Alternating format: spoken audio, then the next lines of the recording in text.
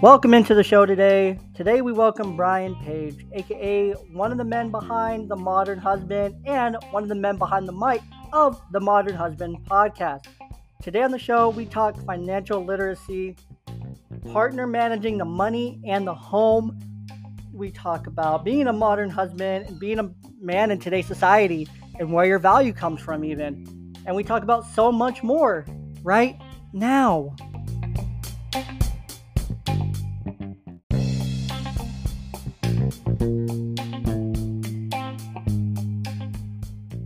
Ballboy Media presents the Young Dad Podcast with your hosts, the Young Brothers, Jay and Aaron Young.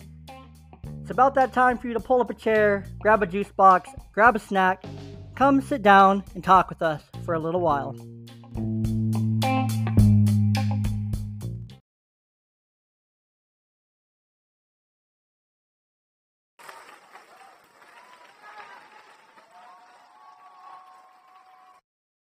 Big thank you to our live in studio audience. Welcome into this week's episode of the Young Dad Podcast. I'm Jay, and with me today is Aaron. What up, brother? What's going on, brother? What up? And joining us today, if you're on the YouTubes or if you're on Spotify watching the video of this, you'll see another unfamiliar face, but yet another pretty face with us today is Brian from Modern Husbands. Brian, how the heck are you today? Hey, Jay, thanks for having me. I do have a face for radio, though, so hopefully I'm able to still resonate with folks. Thanks for having me. So do I, but here we are. The faces for radios, they're the best. They're lovable. Yes. At least that's what my grandma told me. You have a lovable face. Perfect. Well, Brian, again, welcome. We are so excited to have you on. We're excited to talk about modern husbands because, I'm not a modern husband. I will be again, maybe someday. Very maybe. Jury's still out on that one. And then Aaron's a modern husband. So we're super excited to have you on. Go ahead and tell us a little bit about you, your platform, what you do, just a little bit about you. Yeah, sure. So I spent 15 years as a classroom teacher. I taught personal finance and economics, and I also had another full-time job, so I could afford to teach.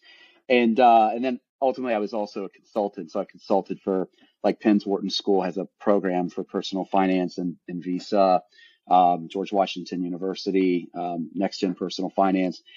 And there was a point in our marriage where we knew that my wife wanted to advance in her career. And frankly, I was working about 80 hours a week. And rough. So I have to say just a quick piece of advice.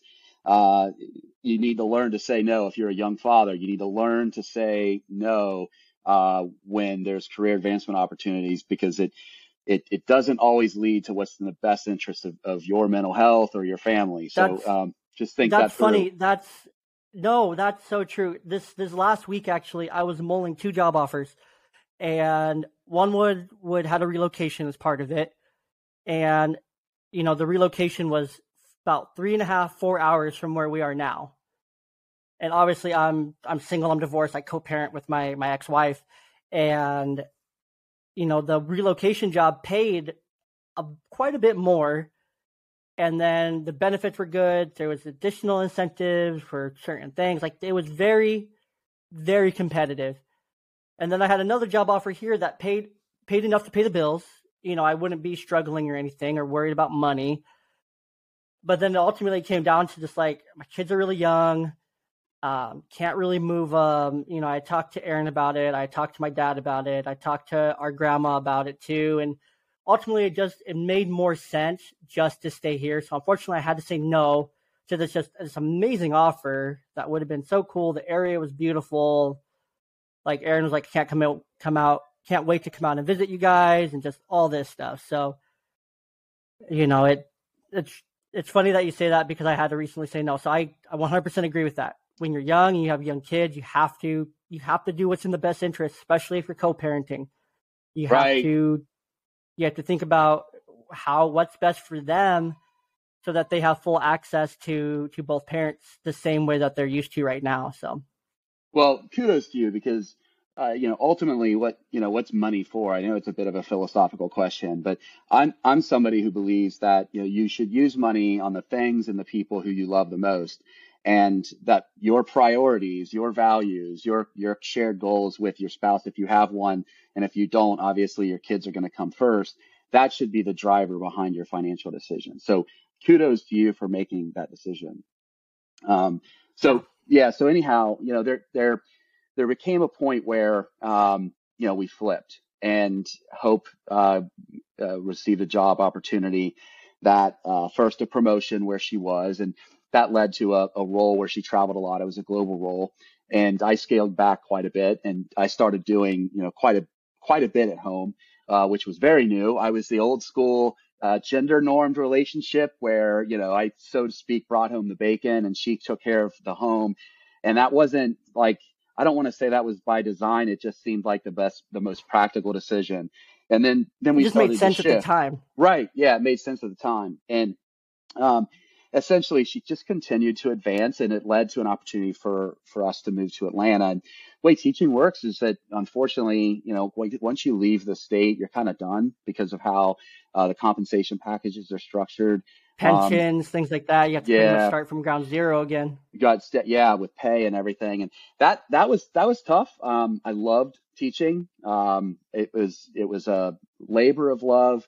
I still miss it today, but we felt like it was the best opportunity for our family. So we moved. I was really lucky to have an opportunity that was a remote working position for the leading personal finance provider in the country, and that evolved into Mm. to lobbying. So before your listeners think, oh my God, this guy's a lobbyist, he's awful.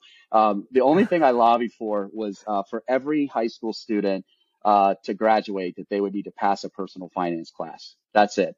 No strings attached. Curriculum didn't need to be in it. We just felt like that personal finance was a 21st century survival skill, and that Yeah, that kids deserve it. And the polling is clear. Like, adults will say that's the class I wish I had. Kids will say that's the number one class they wish they had or they glad they took.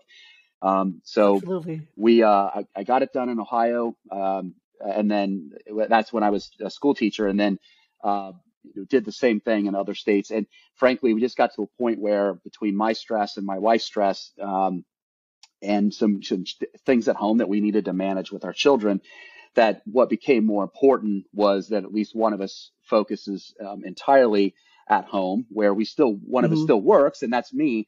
However, I have a position where it's completely flexible, and it allows my wife to continue to focus on her career. So we did a flip. We went from me, being the one who really didn't do anything at home, to now I'm the one who manages most of the things at home. And I have to say, like, I'm actually way happier. It was tough to wrap my mind around it for first, because of just some gender norms, which is odd. It's not like, I'm not like from, a really liberal area of the country. I'm from rural Ohio. And when we decided to do this, it just seemed like super practical. I love my wife, and I'm Mm. supporting her, and I want her to, continue to advance in her career. And, I love my kids too. So, for us, it just made, tons of sense. And since that point, and I've learned that, like, a lot of men really struggle with that, unfortunately. And frankly, like, men are hurting. Like, when you look at the statistics of where a lot of men are, I think a lot of men struggle trying to find their place in a modern world. Um, and Absolutely. and that's really like what we're trying to get at our core in Modern Husbands, where it's just a it's a practical we provide practical insight to managing money in the home together. And you know we do it in a way where we want to make sure men recognize that the days of 75 years ago, where you were valued based only on whether you brought home the bacon, those are over. And Those are done. now Those are it's long they're gone. they're long gone. Yeah, and I'd It's argue it's now definitely it's shifted. and it's more important what we do now, right? Because in a Hmm. relationship, oftentimes what our spouses need isn't necessarily money. That's not what's more valuable to them. What's more valuable are No, because other women things. are all about oh, I got my own bag. I don't need you. I don't need you for your money. I Right. need you for actually being a partner, a spouse or whatever. Partner's kind of the PC term. But I don't need your money. I don't want your money. I have my money. Yeah, no, You know. that is, if you can work through that, and realize that that is not something that makes you less than, that like they are, many women, 40% of women are the breadwinners in a household. They truly, in many cases, don't need that. And this was tough for me to wrap my mind around, going from always being the breadwinner, always having this idea that my only job is to provide and protect. And then, kind of as society's changed, and then as my wife's opportunities have arisen, realizing that's what our family needs. Like, yeah, I need to make a little money, but based on our circumstances, I need to make sure that their lives have low stress, that they're able to flourish, and I'm happier, they're happier. It was a really great decision, but the process to get there can be tough for people. And partner is not a Agreed. PC term. I have to say, we wanted to call ourselves modern partners, because there are a lot of people who've been together for 15 years who, for lack of a better word, they are married. It's the same kind of structure. They just don't believe in Yeah. that one way to identify themselves. So we try to Yeah. make it a point on our website to share with folks that, yes, we're entitled modern husbands because people have a tough time finding modern partners on a website. But Hmm. what we're about is any Can partnership. be very misleading. It can be, yeah, any partnership. So it could be a man and a Yeah. woman, man and man. It could be partnerships, spouses. We just want to support couples and make them happier.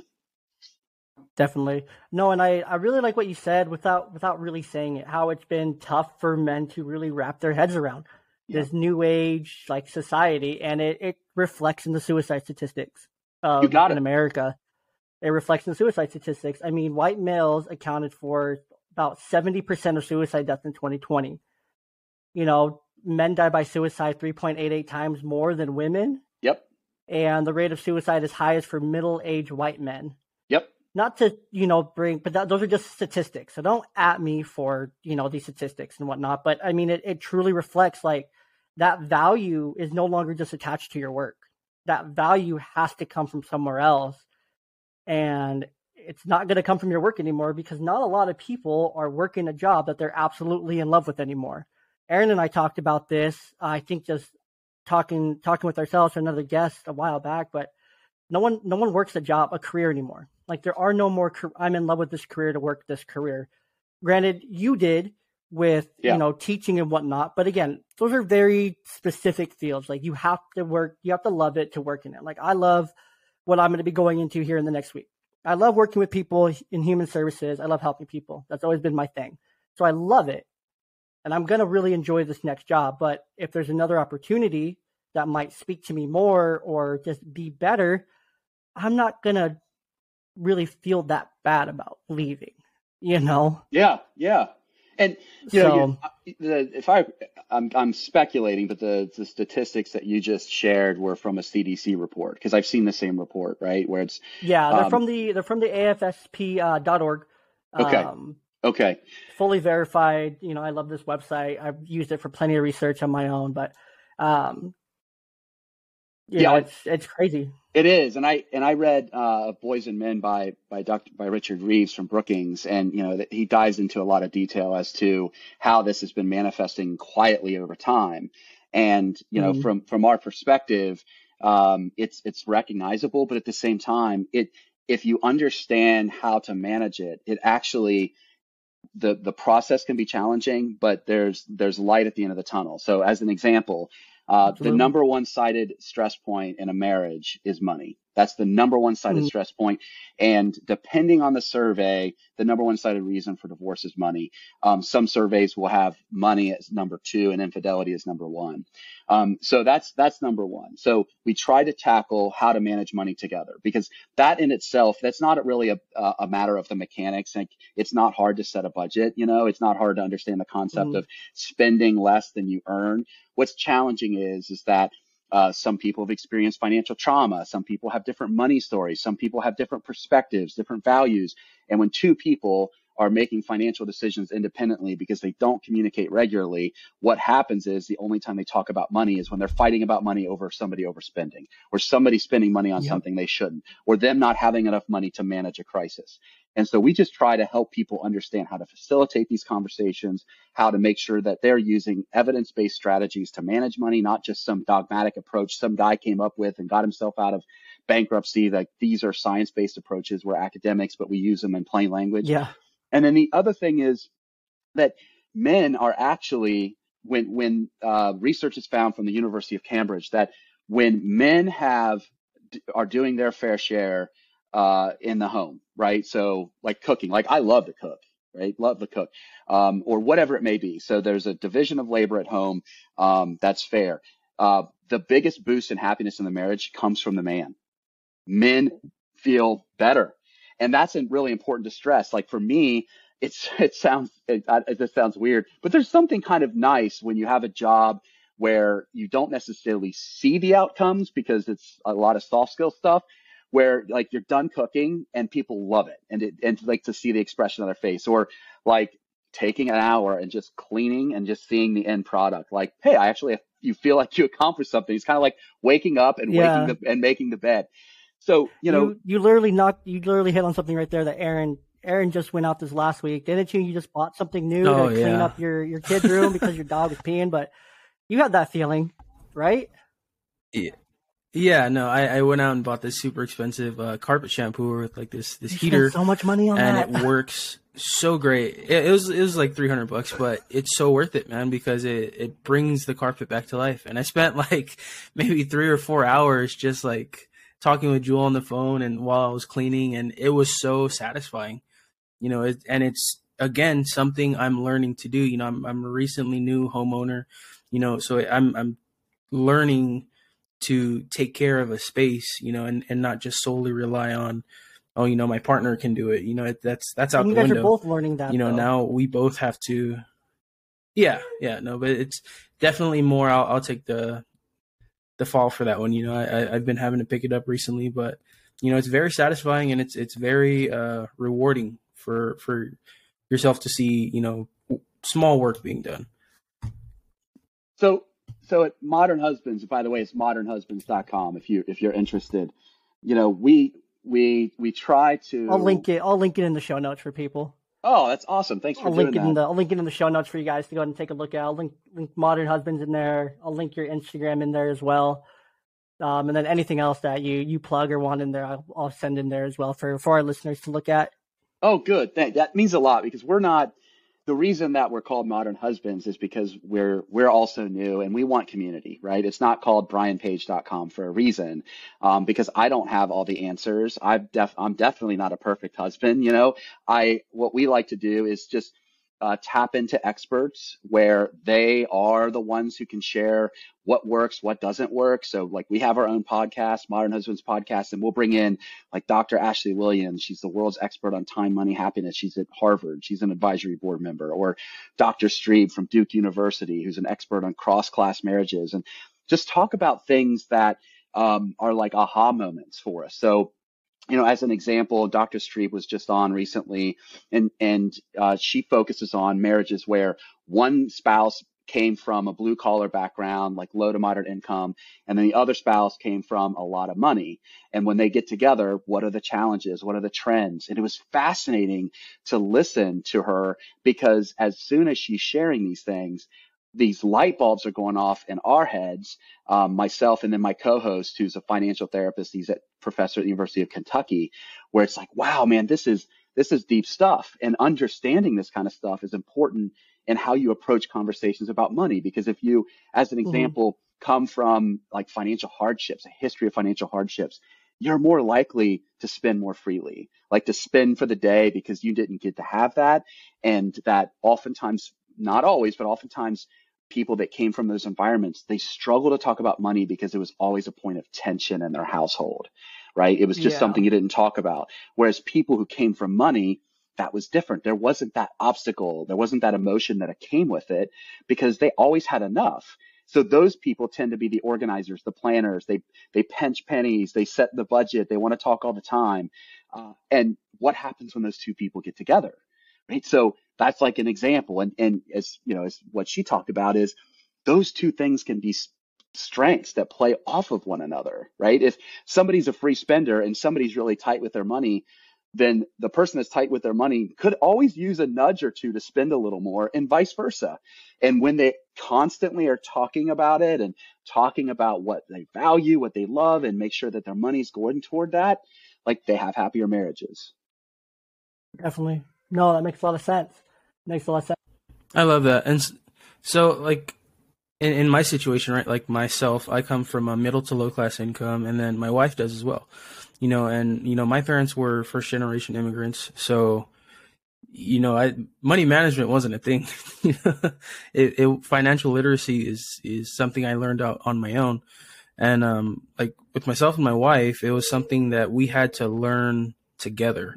And it happened very young. We're maybe like 19, 20, but it's so great to be able to take those skills and apply them. And even on the whole journey we're taking to purchase our first home, we learned so much and so many valuable saving skills, and how to build our credit. It was eye-opening to me, just to see how much goes on and goes into it, and how much people can be ignorant to it and not even understand that there's a whole system that you can use to take advantage of and build your life however you want to. Well, I have to say first, I'm glad that we're doing this podcast now. I'm not sure you're aware, but April's Financial Literacy Month.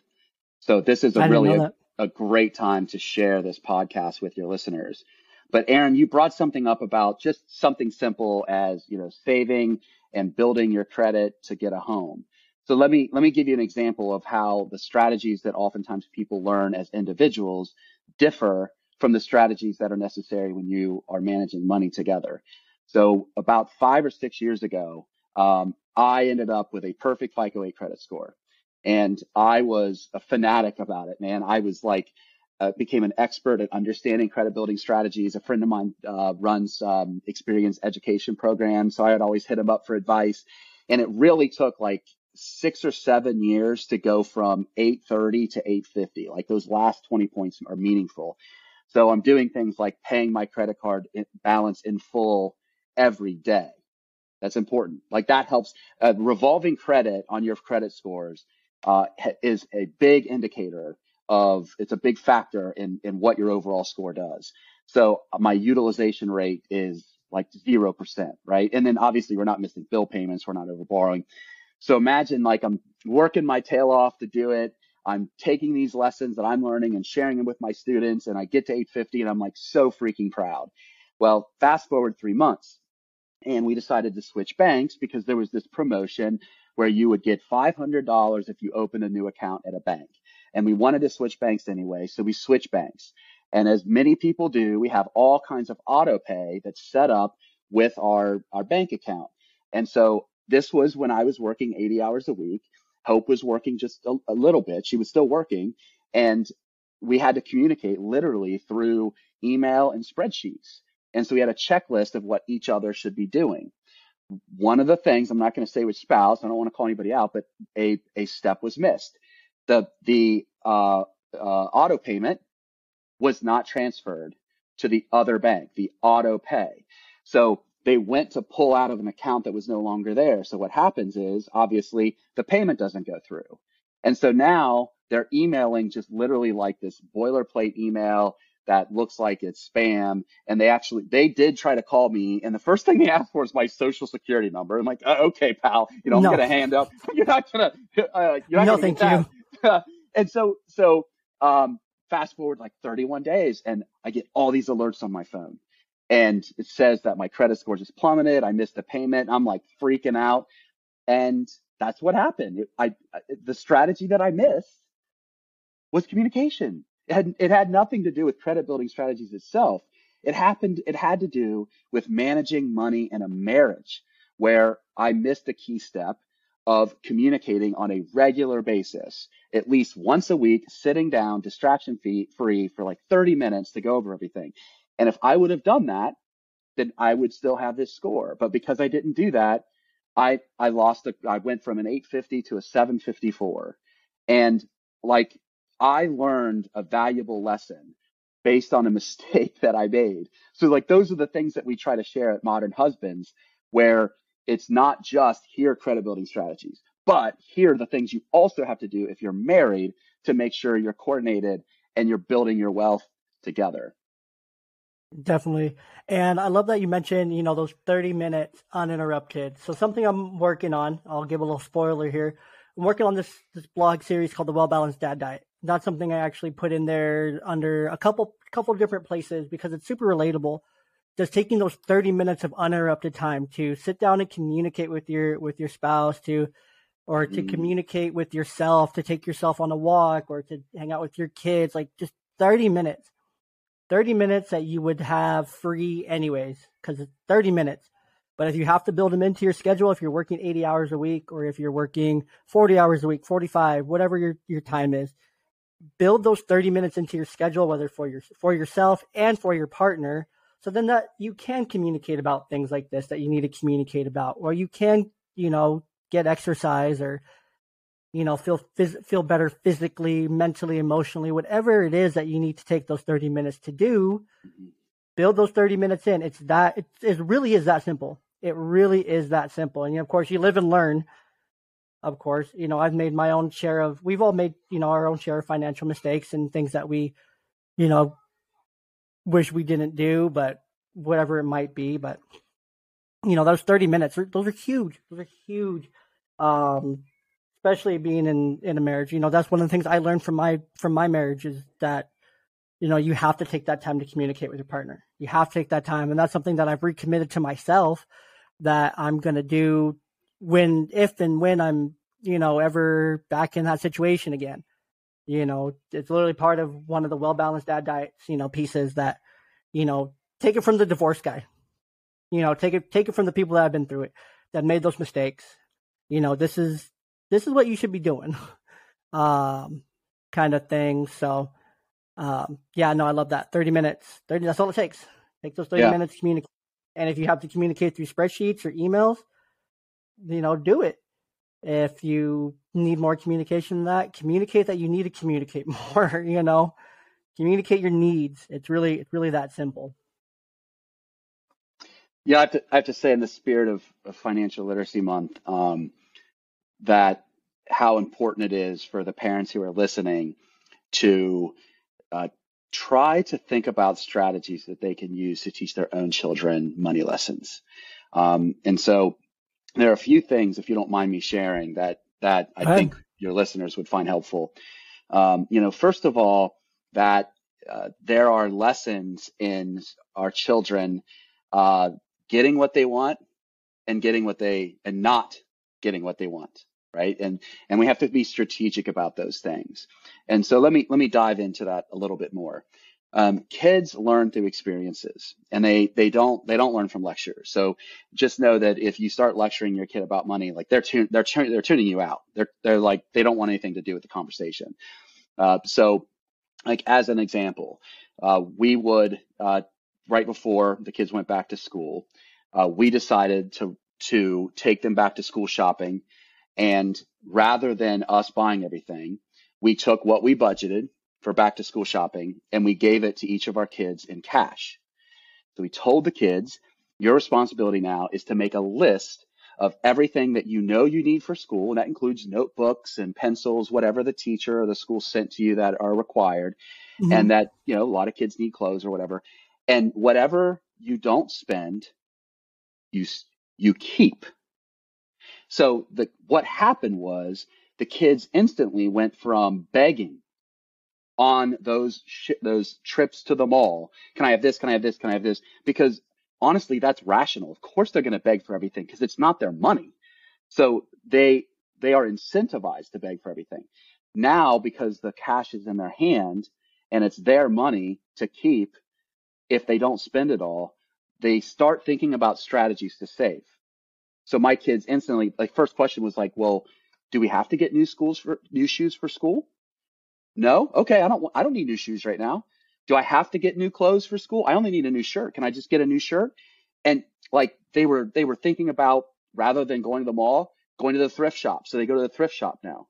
And now you're teaching your children a mindset of saving and not spending, because you're giving them the tool to think through how to do that. And the tool is money. And as a result of that tool and that experience, they then go out and make their own budget. We didn't even have to teach them how to do it. Kids don't get enough credit, man. They're smart. They know how to make a budget that works for them. So that would be like one really important example. Another's just the resources that you can use. So something that Jay, if you could add in your links, the Consumer Financial Protection Bureau, CFPB, they have books called Money Monsters, and they're free. You can download them to your computer. Teachers can order actually classroom sets that are delivered to the schools. And they're just these stories for younger children that are like ages 3 to 10 that weave in money lessons. And there's parent guides that go with them. Money as you grow is the same thing. And it's a really good way to take what they should be doing anyway, which is reading, and turning that into a conversation about money, where when they're done, the parent guides will help with questions that you could pose to them, right? So as an example, there's this book called The Rag Coat. And it's one of my favorites for children who are 5, 6, 7 years old. And essentially, a girl takes an article of clothing, all these different articles of clothing, and she sews them together to make a coat. So it looks like a rag coat, right? All these intermingled, just random patches with different colors. And the kids at school are making fun of her for it, right? Because obviously she has a coat on. For them, they're 6 years old. They're like, this looks weird. And at the end of the story, she decides to explain to her friends what she did. And she told her friends, hey, look, this cloth, this is from a towel that you gave me, or this is from a shirt that you had that you wanted to throw away. This was from my parents. And what she did was she took all these articles of clothing from the people she loved the most, and she stitched them together, and she explained to her friends, this way I can always feel like I'm close to all of you. And so for a kid that's 6 and 7 years old, what are you teaching? You're teaching them to not rush to judgment. You're teaching them to never judge somebody by the clothes that they wear. Like, that's a terrible, terrible way to judge somebody. You should judge somebody by their character and how they treat people, especially people who can't do anything for them. You're teaching them empathy, right? You're teaching them the lesson of kind of like taking a step back. The great Ted Lasso once said, and I guess it started with Walt Whitman, that you should be curious, not judgmental. And that was just one lesson from one of the books. No, and that's another thing, and that can be really hard with co-parenting too. It can be really hard co-parenting and making sure that because judgment's taught. I firmly believe that a lot of these things, judgment, negativity, hate, all these different kind of bullying, all those things are taught. They're a reflection of what they see, what they hear, what they're observing in their day-to-day life. And one thing that just happened recently was my kid's mom, she messaged me. She's like, why the heck is she wearing a large shirt? Like, it was like a 10-12 shirt. It was huge on her, but it was a Pokemon shirt that she really wanted from Old Navy. And that was what she really wanted. There was another sizes. I'm like, are you sure you're okay with this? Are you sure you want this one? She's like, yeah, I really want this one. I love it. I really want this one. She had put like 2 other shirts back to get this one specific shirt. I'm like, okay, cool, whatever you want. So she wore it to school. She's wearing leggings, just the big baggy t-shirt look. And I get a text at the end of the day because it was our exchange day when she wore it. And she's like, why the heck is she wearing this size shirt? She looks ridiculous. Yeah. I'm like, what's the matter? Like, it's a shirt she wanted. As long as we don't tell her she looks ridiculous, she's fine. If that's what she's comfortable going to school in, more power to her. And it's what she wanted to do. Who cares? She's comfortable. She's confident. It doesn't matter. We should just be happy that she's happy with her shirt and her clothes and feeling the way she's feeling. Right. Agreed. So it's like a lot of those things are. Yeah. Go ahead. We actually got into this in a couple episodes ago, I believe. But parents actually put themselves at a financial disadvantage trying to send their kids to school in, the top gear, the top clothing, top brands, whatever. You're putting yourself at a disadvantage, especially if you're middle to low income. You need to scrape up as much as you can, to put it to work for you. So, once in a while, sure. a nice outfit. Everyone, that it's not bad for anyone to do that. You know what I mean? But to constantly be trying to achieve the best look while not teaching your kids that doesn't matter. It's very detrimental, both in a financial standpoint and, like you said, you're missing out on a point of empathy. Yeah. Which I wish all schools had dress uniforms. It takes that conversation out. I mean, but that's a whole separate conversation. No, I remember where I went to middle school. We had T-shirts. This was in Hawaii, and this was just on the West Coast in Hawaii. But at at our middle school, we had shirts that we had to wear. We had to wear like freaking the school shirt every day. Like you had to wear the same top. And that's great. It was great because the only thing that you had was just your pants and your shoes. But at the same time, it's like more or less you look the same. It's like, oh, cool shoes. And that was pretty much the extent of that. And then where I went to high school was a full uniform. Where I went to high school for 2 years in California. Again, full uniform. We had polos, you had certain pants you could wear whatever shoes, but at the same time, like, it really didn't matter because we all looked the same. We're all wearing the same thing, just a different style, but we all looked the same. So, I mean, that conversation was kind of out the door because it didn't matter. It only mattered if you're going to social events.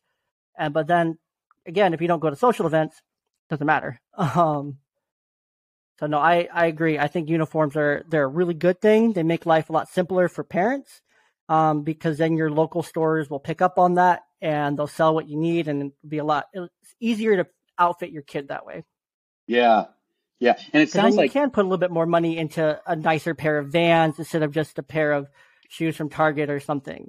Then you can be a little bit more, you can care a little bit more about the quality of shoes because shoes are important, but depending on your area and whatnot, your situation. Are your kids at the tooth fairy age? I would say, yeah. My older one is. She has a couple loose teeth right now, so we're trying to get them out. One's been in there for weeks. It's just been wiggly and wiggly.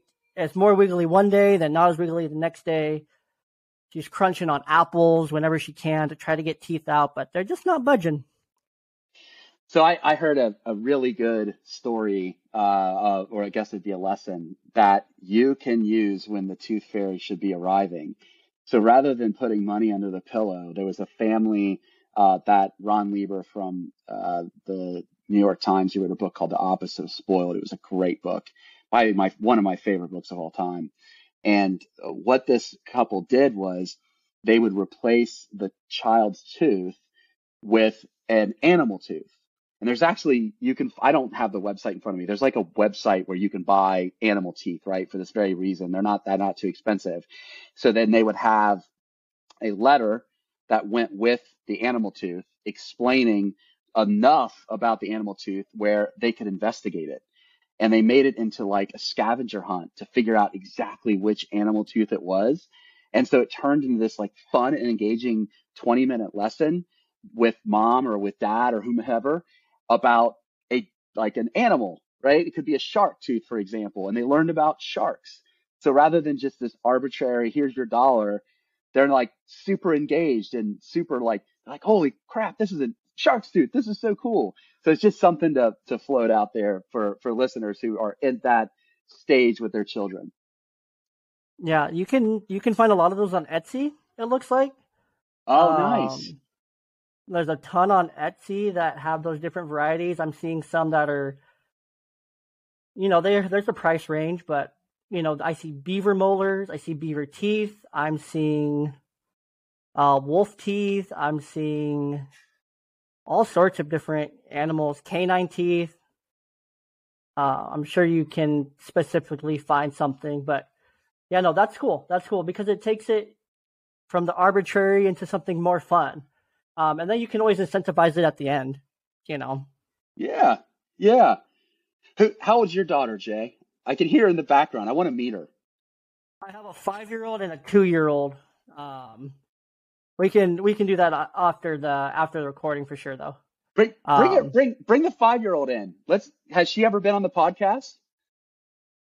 I don't think she has. Let's She's kind of let's in do it. her she's kind of in her mood right now. So Oh, she is? Okay. All right. yeah, Okay. I wouldn't bring her in. But yeah, so that's a lot about financial literacy. There's a ton of it that goes into your money as a couple. I mean, that's one of the very basic things. I think once you are fully committed, I heard this thing from Steve Harvey, actually, of all people, that he was talking about it, and he said that every couple should have 4 accounts, Mm, and he said the 4 accounts should be, yeah. you have one account that's your direct deposit account. Both your checks go into there. That's the one that all your bills come out of. Second one is a savings account that you and your partner decide on. Like that's how much is going to go into savings, non-negotiable. And then the third one, the 3 and 4 were a his account and a her account.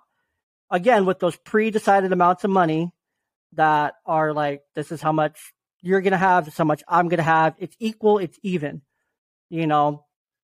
And let's say they communicate about that, like, okay, this week I'm going to get my hair done.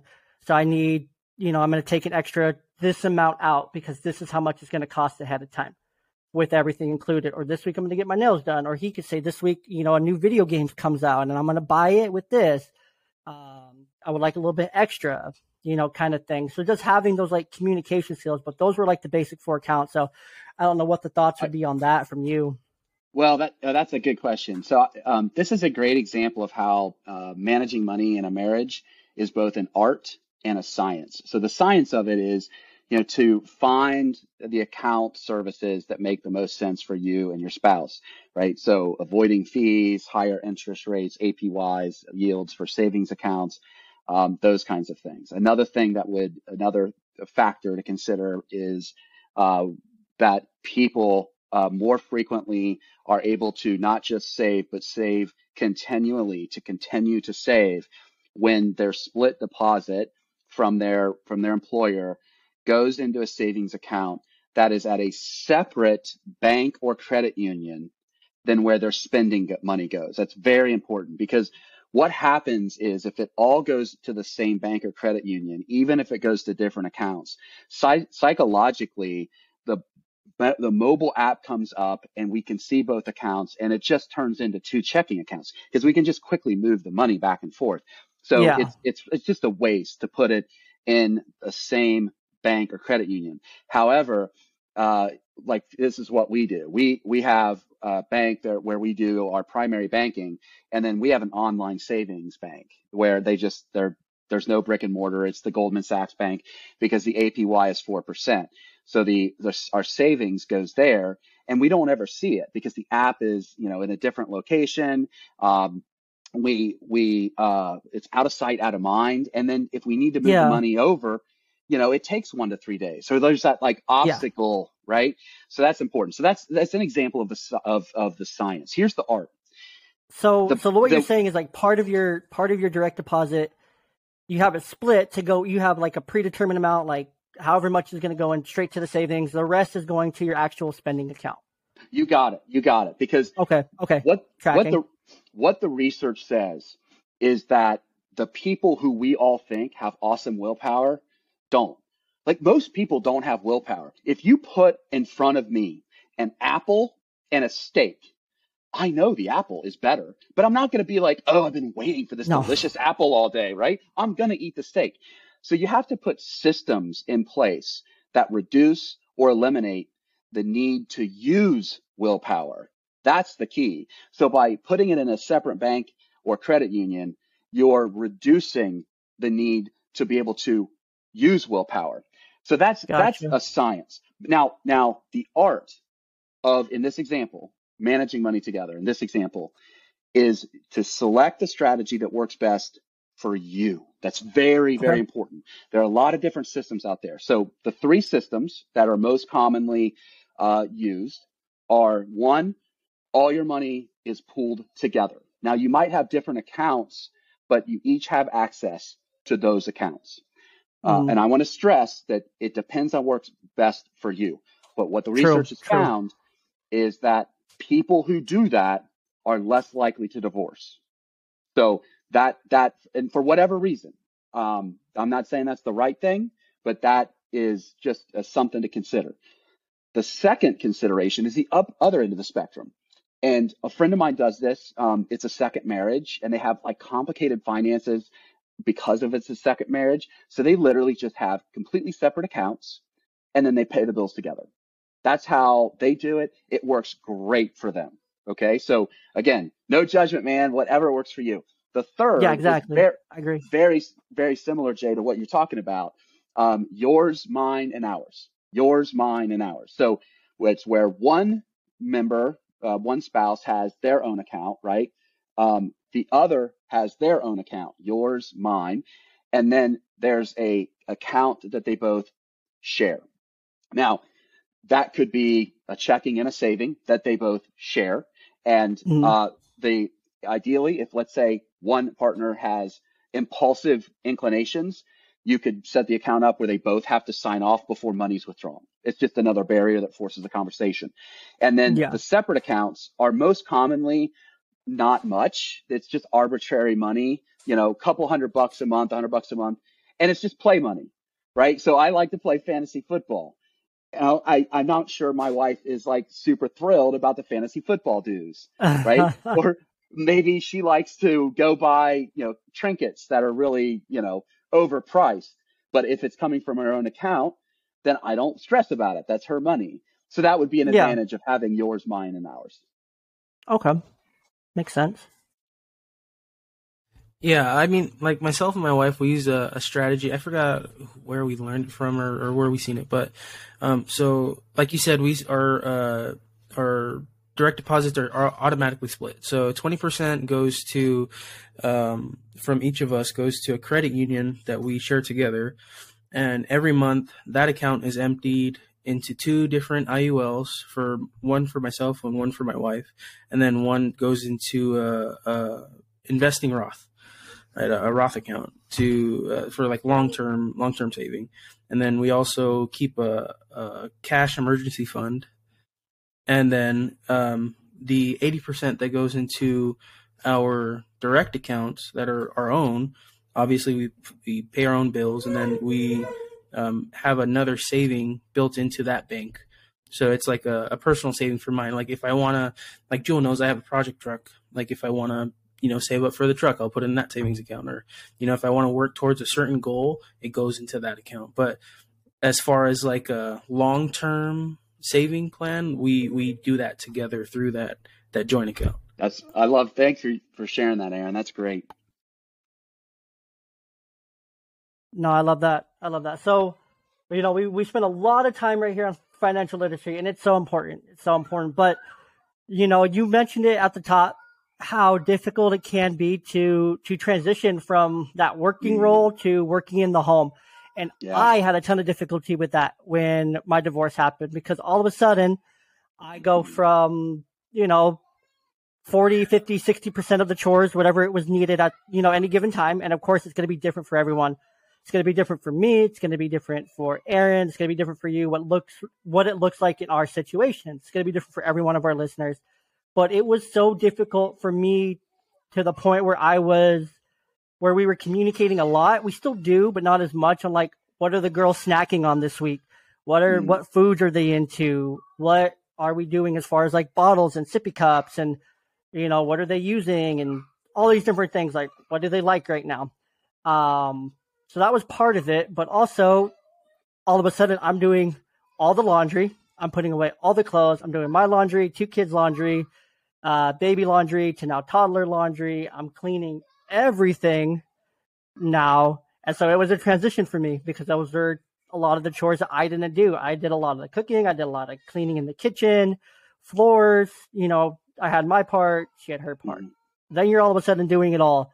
And for me, that was difficult because I didn't know how. I had seen it done. I had done it growing up, but I hadn't done it recently. So for anyone, from your perspective, when you're going into now managing the home from just paying the bills and going to work, constantly, what kind of things are there? Like, what kind of things does Modern Husband promote there? Yeah, good question. So and again, it's very similar to managing money, where there's an art and a science, and you got to find the strategy that works best for you, right? So everybody's different.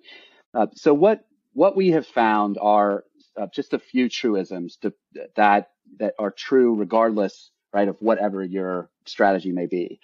The first one that I want to point out is from Eve Rodsky. She wrote about this in Fair Play, and that if there's a household chore that you want to take on, that spouse should own it. Okay, so she'll share, and I agree with this, that it's really hard for everything to be equal, and frankly, maybe it shouldn't be. Like it might make more sense if she does more than him, or her and her, him and him, or vice versa. Because it really depends on your circumstances. So right now I probably do 80% just because of our circumstances.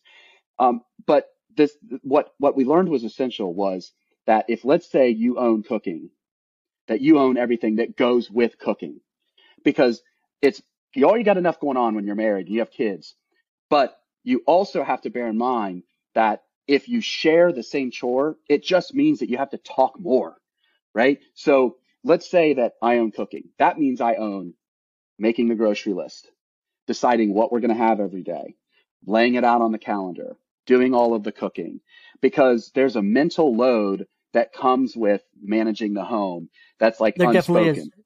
It's hard. No, it's true. It's hard.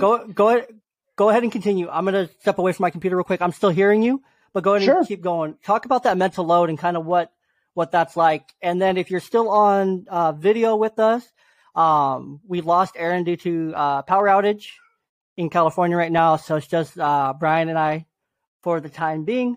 Not sure if when he'll come back on, but Brian, continue, because that mental struggle is something real. Because I am so much more tired when I work and I have to come home and my weeks that I have my kids, because I'm cleaning, I'm bathing them, I'm just so much more tired. But the weeks I don't have them, because I have them a week on, week off, like those weeks I don't have them, like everything stays clean.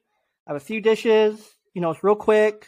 I take care of myself. I take care of things that need to be cleaned up, and that's it. But when you're at home all the time, or when you're taking care of them constantly, it's just cleaning. So it's definitely a mental thing that I have to like prepare for week over week. So, yeah, go ahead and jump in on that. Yeah. So, I'll give you just another example. Let's say that you're responsible for doctor's appointments, right?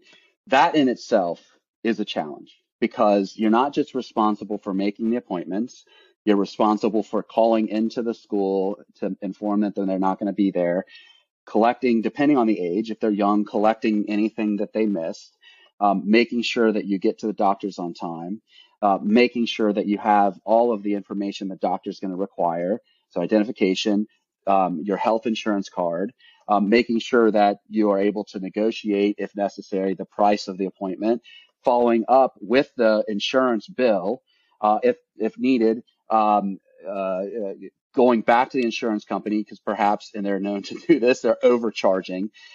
That's just all of those things that they do. That's just one example. Ask for your itemized bill. Yes. So yeah. If you're going to go to the emergency room, ask for the itemized bill. So that's just one example of taking your child to the doctor.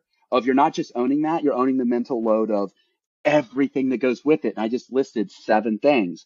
And I credit, Eve Rodsky to pointing that out. Or, another one, could be cleaning the kitchen. So, or anything that has to do with the kitchen. I'm sorry, but anything that has to do with the kitchen.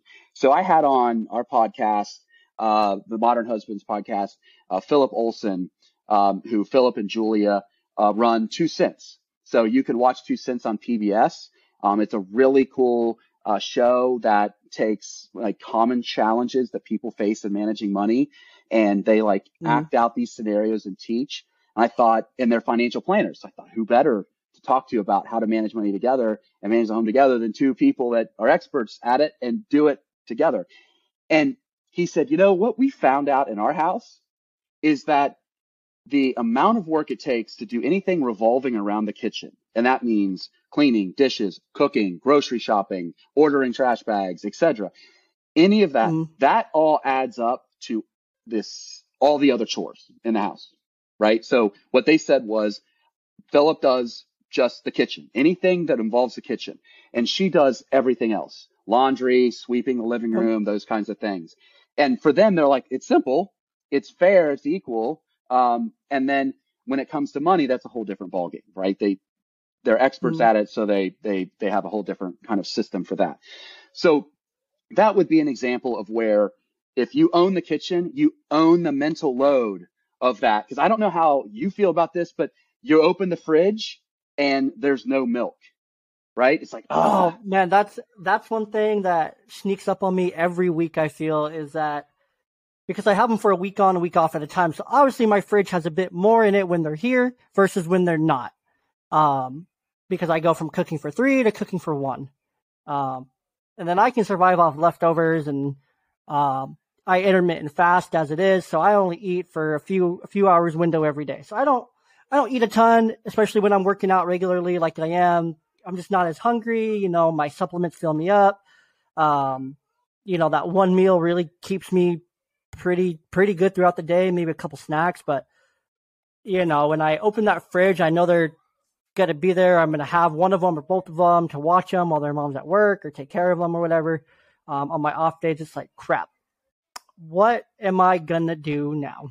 Exactly. And it's like an example of the mental load. Like you got to be aware of, are you out of trash bags? Are you out of milk? Are you out of eggs? And I know it sounds like it's a little thing. It's not a big deal, but it's a big deal when your kid wants cereal in the morning and you don't have milk because they have like a meltdown, right? Yeah. Or when they want mac and cheese and you can't make mac and cheese because you don't have any milk for mac and cheese, or when you need to replace the trash because your trash is full and your dog's getting into it and you're like, oh crap, I'm out of trash bags. Or there's that mental part of it too that also goes back into the financial side of it, to where you're like, okay, I'm out of trash bags, but you know, I haven't gone to Costco because I don't have a Costco list yet. So then you make a Costco list and then you're looking at your Costco list and you're like, crap, that looks like an expensive Costco list. Is that where we're at right now? Because I need dog food, trash bags, you know, whatever the heck else you need in between, because Costco's a big, scary, beautiful place. So, you know, it's like, crap. I went from needing just trash bags to realizing I need $400 worth of Costco crap, where I'm going to end up spending 5 or 6 because it's Costco and it's beautiful and it's amazing. You know, or it goes from milk and you go to the grocery store, you make your grocery list and it's like, crap. Well, I'm low on this, I'm low on this, I'm low on this, I'm going anyway. So now I'm going to spend all this extra money, and it's all part of it. It all ties in. We had on the Modern Husbands podcast. Well, it's been pre-recorded, so we'll release it later. The person at the University of Georgia who heads their family consumer science, right? So she's a doctor. She has a PhD. She focuses on nutrition, but she also focuses on managing the home. And like for us, for our family, nothing annoys me more than wasted food. It drives me nuts because food is such an expense that really you can, if you can find a way, like you can really reduce your spending. So what she talked about was the importance of forecasting a series of meals and how people would respond. So as an example, let's say you make a meal recognizing there's going to be leftovers. I love this. The follow-up meal would include those leftovers, but the kids don't know it's leftovers and you don't call it leftovers. It's just a dish. So for example, she's like, look, rotisserie chickens go a long way because you just pick them up the grocery. They're easy. They do. So just grab a couple. You can have rotisserie chicken, mashed potatoes, and green beans as an example. I'm like, okay. And she's like, then, you know, as a follow-up the next day, you can take the rotisserie chicken and you can make, if you want to eat healthy, an olive oil-based chicken salad. And then you can take the mashed potatoes and you can pan fry them with just a little bit of like cheese or butter, maybe put some bacon bits in it. And now you have a second Twice meal. baked potatoes. Bingo. You can have, exactly. So I love that. That is like something where you asked me, like, what's another example of a cognitive load? You really have to think that through. You have to research, if there's leftovers here, what can I do with it? Or if it's Friday, and I'm having buddies over on Saturday for the game. So I'm gonna go get like 2 rotisserie chickens. We're gonna have chicken and green beans with the kids or whatever's healthy, because the leftover Right, and then I'm going to turn rotisserie that same chicken into rolled chicken tacos. I'm going to turn it into buffalo dip. I'm going to turn it into all these things. No, I hear what you're saying 100%, because I do a lot of the same thing when I know when I'm going to have the kids. I make sure I plan out, and you have to be very intentional with it when you have young children, because you have to know their food preferences. And that's why I communicate with my ex a lot about food, is because we really want to make sure the food matches between the two households. Highly recommend that if you smart. can, as co-parents, communicate about the food that they're eating at both places, so that it's very familiar to them at both places, so they know what to expect. Because, my oldest grew up eating the same food for, majority of her life, for 3 years of her life, and she's used to certain things. And I know her mother's still going to cook those same things because she's going to cook them, but I need to make sure that she's eating food that she's going to recognize and enjoy still here with me. So, I do a lot of the same things that she would make, but I'm very intentional. Like I was saying, be very intentional with what you're making. Like, I know I'm probably going to make the bean dip that she likes. I know she likes butter noodles and not spaghetti. So I'm going to make separate noodles for her, but then I'm going to make noodles for myself. And for the little one, that's spaghetti, because I know the little one will eat really anything put in front of her. So yeah, I just have to be very careful to not try to introduce those new foods, but then use those same leftovers, the next day for lunch, like we're going to have it today, or let her know, hey, we're going to have leftovers today. These are your options. You can have leftover this or that or that. It's usually on nights where I know we're going to be busy, where we have a sport or something. It's like, hey, you just need to eat something. I don't care what you eat, but these are your choices. Pick one and we're going to roll with it. So, but no, highly agree where, I'll make a freaking 1 pound of ground beef just for her. Not to eat at once, because I'm not going to let her eat a whole pound of ground beef, but that ground beef goes into lunches, and it goes into her eating it for lunch throughout the whole freaking week. So, Right. It goes further, or when I make ground beef, I'll put beans and corn in it. And then, that's more filling. A smaller portion is going to fill her up more, and it's going to kind of offset that $4 I'm paying for 1 pound of ground beef. I'm going to hold you to this if you say yes, Jay. So think about it. But I would love to have you write for our website, modernhusbands.com. We have a little food section that we're starting to build out, where the focus is like practical things like this for families. So if you want, I would love it if you would email me some of your meal planning strategies. Like, you get the pound of ground beef, then what do you do with it? I would love to share that with our community, because that's the practical side of like parenting and making food, right? Yeah, you have to be practical with it. Like, my youngest daughter, she loves rice and beans. I ask her what she wants to eat. Granted, she's 2. Language is a little limited, but when it comes to what she wants to eat, rice beans. Nice. Kid loves rice and beans, because my ex-wife, her new partner, her new husband, is Latino, Hispanic. So, that's a lot of what they eat there is rice and beans. It's very common. It's what we ate before still, but that's kind of like her go-to staple, like rice, beans. So I buy a lot of rice and beans, but I don't just buy a can of beans every time I go. I buy the 8 or 12 pack of beans at Costco for $3 less, and then turn that into, and then rice and beans. I make 2 cups of instant rice. I really only buy instant rice, minute rice, because it's fine. It's just rice. Couple things added in to make sure it boils faster to help it cook, but other than that, it's just rice. I've never felt bad after eating rice. I really like to compare my carbs, and if I eat pasta or bread, like, I can very much feel myself feeling lethargic after. Yeah, me too. Every time I eat rice, I feel great. I feel great. I feel full, but I still have energy. I can still move. I don't want to just lay down and take a nap. Like, I really enjoy eating rice. So then that rice, those 2 cups of rice that I just made, I put taco seasoning in and season it up for some flavor, because I can't do plain rice. I can, but I prefer not to. If I make teriyaki chicken, then I put the teriyaki sauce from the chicken into the rice as it boils, stir it up. I have a little bit of flavor on my rice, but then I can turn that rice into rice and beans, because the flavor is very subtle. She's not going to notice. She just says, oh, rice, beans. Yeah, right. Yeah. That's a great So, example. so, yeah, I feel like I agree with you there. Those strategies to manage the home, I mean, you got to take on the mental load of it as well, because it is exhausting.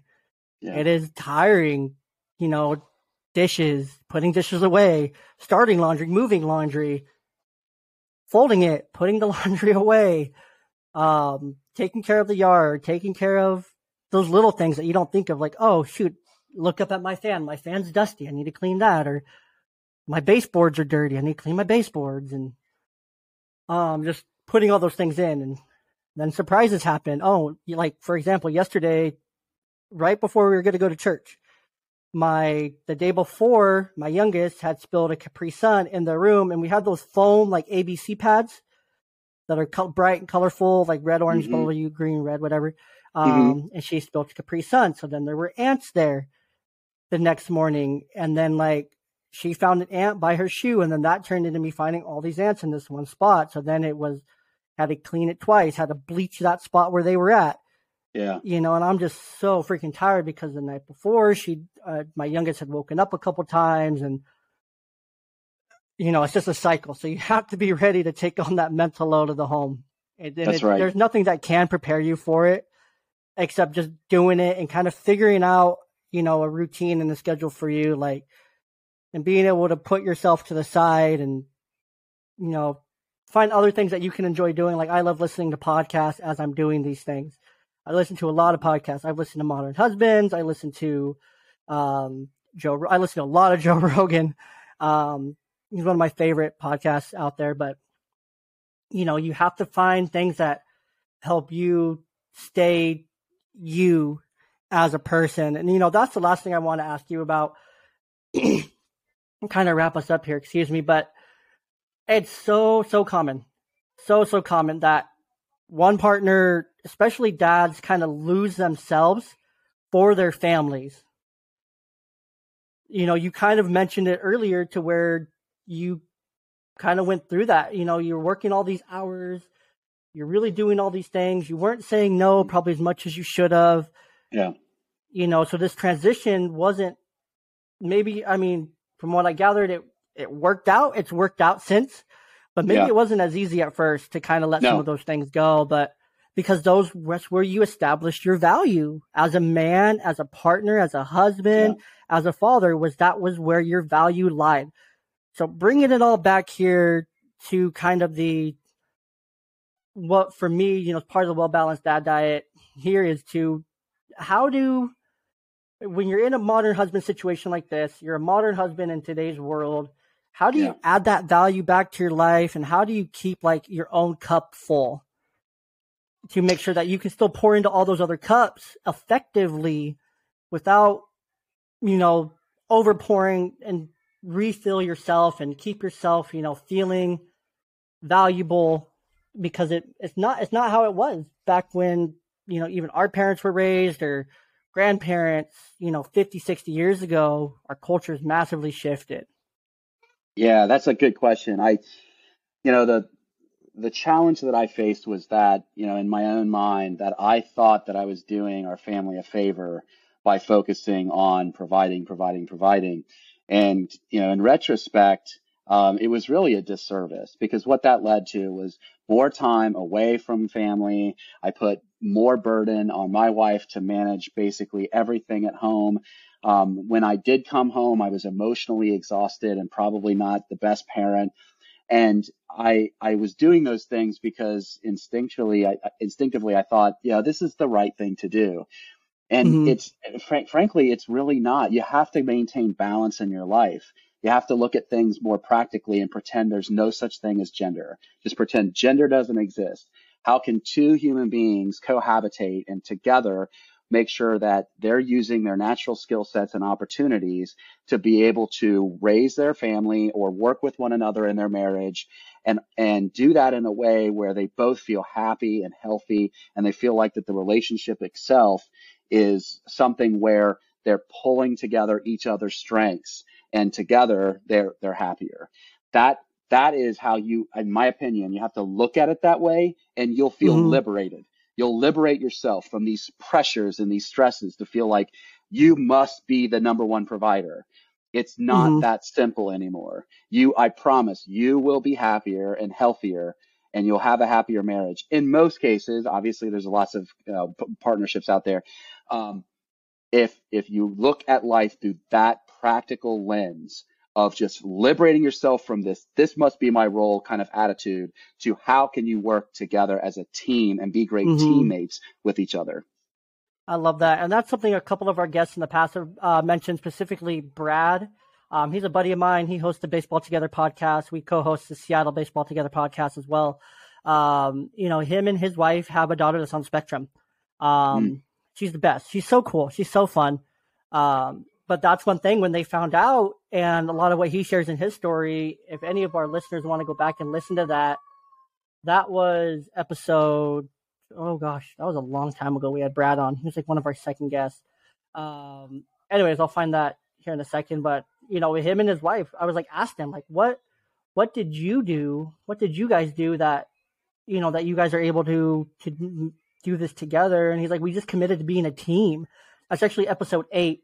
So that was a while back, almost 20 episodes ago now, back in November, but rings true today. You have to commit to being a team. And then that was reiterated with Evan. His daughter has Sturge-Weber syndrome. Same thing. A lot of things have come with that Sturge-Weber, port wine, seizures and whatnot. Just commit to being a team, to be in that situation. And then same for Brig as well. Brig lost his wife to cancer, and, he went through some things. If you listen to episode 17, committed, him and his daughter committed to just being a team, to where how he raises her is like just to be a good teammate, be a good person. Like, hey, teammates don't lie to each other. We're on the same team together, right? And, so it's just a very common thing. I want to stress something though. You brought up an important pattern, that it took something exceptional, or it could have been a tragedy, something that they knew that they had to change in order to manage themselves. And then after they did, they realized how much happier they were. I just want to point that out to the listeners, that it should not take that. You should not have to be faced with something that forces your hand to be happier. You should be willing to recognize that stepping out of the perceived gender norms and working as teammates will make your marriage and partnership a better one. No, I 100% agree. And, taking it back to Brad there, because where it kind of started at episode 8 there, him and his wife, they were already a team, but they recommitted to being a more, a better team because of all these things that were coming up now, speech therapy and all these different therapies and all these different things they have to do on a regular basis. They had to really commit to it, to being a team as a partner. And that's one of his big things. And something I've added into the Well Balance. I keep plugging the Well Balanced Dad Diet. It's not even out yet. It's still in the works, but you have to commit to being that teammate with your partner, even with your kids to an extent. You have to, and with yourself, you have to commit to being on that team. Because a lot of us men, at one point in time, I guarantee you were on a team of some kind. Right. Back in your younger days, a football team, baseball team, basketball team, whatever. You were on that team. And if you didn't communicate with your teammates, you gave up, a run or a score or touchdown or goal or whatever it was. But if you had that good communication, you guys were all on the same page, then you guys were great. And if there was a miscommunication, you didn't destroy your teammate. You didn't be like, come on, man, you suck. You suck. You didn't destroy your teammate whatsoever, but you lifted him up. Lift them up. Exactly. Exactly. Yeah. So Brian, let's wrap it up here. First, one of two questions to end. First question, I wish Aaron was here, but does pineapple go on pizza? For God's sake, no. Please don't ruin a pizza with pineapple. Are you a pineapple on pizza guy? Oh God, thank God. Okay. No. That's Aaron an important question. Okay. Aaron is. So that's a very important question. And then next question, is there any last thing you want to leave? It's been awesome talking to you. I didn't know April was Financial Literacy Month. I took a bunch of notes from what you were saying. A lot of this, we'll see again, but any last words that you want to leave from our listeners for about being a dad, being a modern husband, a modern father, modern couple, anything that you want to leave here? any piece of advice or wisdom or anything that you've learned in your many years. Yeah, I guess be like water. Right? You're going to face all these different challenges, and if you're always like butting up against these challenges and trying to dam up against it, that dam's going to come crashing down. Be like water. Always look for ways to solve problems based on circumstances. And I know it's a shameless plug for our newsletter, but it's just something where you should constantly be reading and considering different perspectives. So if you go to modernhusbands.com, we send a newsletter once every 2 weeks. That's it. We don't send anything else. We don't share your email with anybody else. And just take ideas from there and others, right? Like people that are in your community, to be like water, to manage the problems that come at you without building a dam that's going to come crashing down. Kind of go with the flow and solve the problems as they come. Yeah, definitely. Well, Brian, it's been great having you. Kind of going back to where we were talking about teeth earlier, if you go to hideandfur.com, they Nice. have all sorts of teeth and animal teeth and claws and things like that. Alligator, coyotes, moose, muskrats, otters, porcupines, miscellaneous, wolverines, wolves, turkeys, all sorts of different things. So hideandfur.com, they're local in Moscow, Idaho. So if any of our listeners want to go over there, they're not a sponsor. I just found them. They look pretty legit. I was looking at some of their stuff. They have some cool stuff on there. So I would love to get some eagle claws. I think that'd be cool. But anyways, Brian, again, thank you so much for coming on. I really appreciate it. Let's chit chat more. And hopefully we have you again, because these are some great topics that we would love to go deeper into. So Thanks for having me, Jay. of course. Audience, give them a round of applause.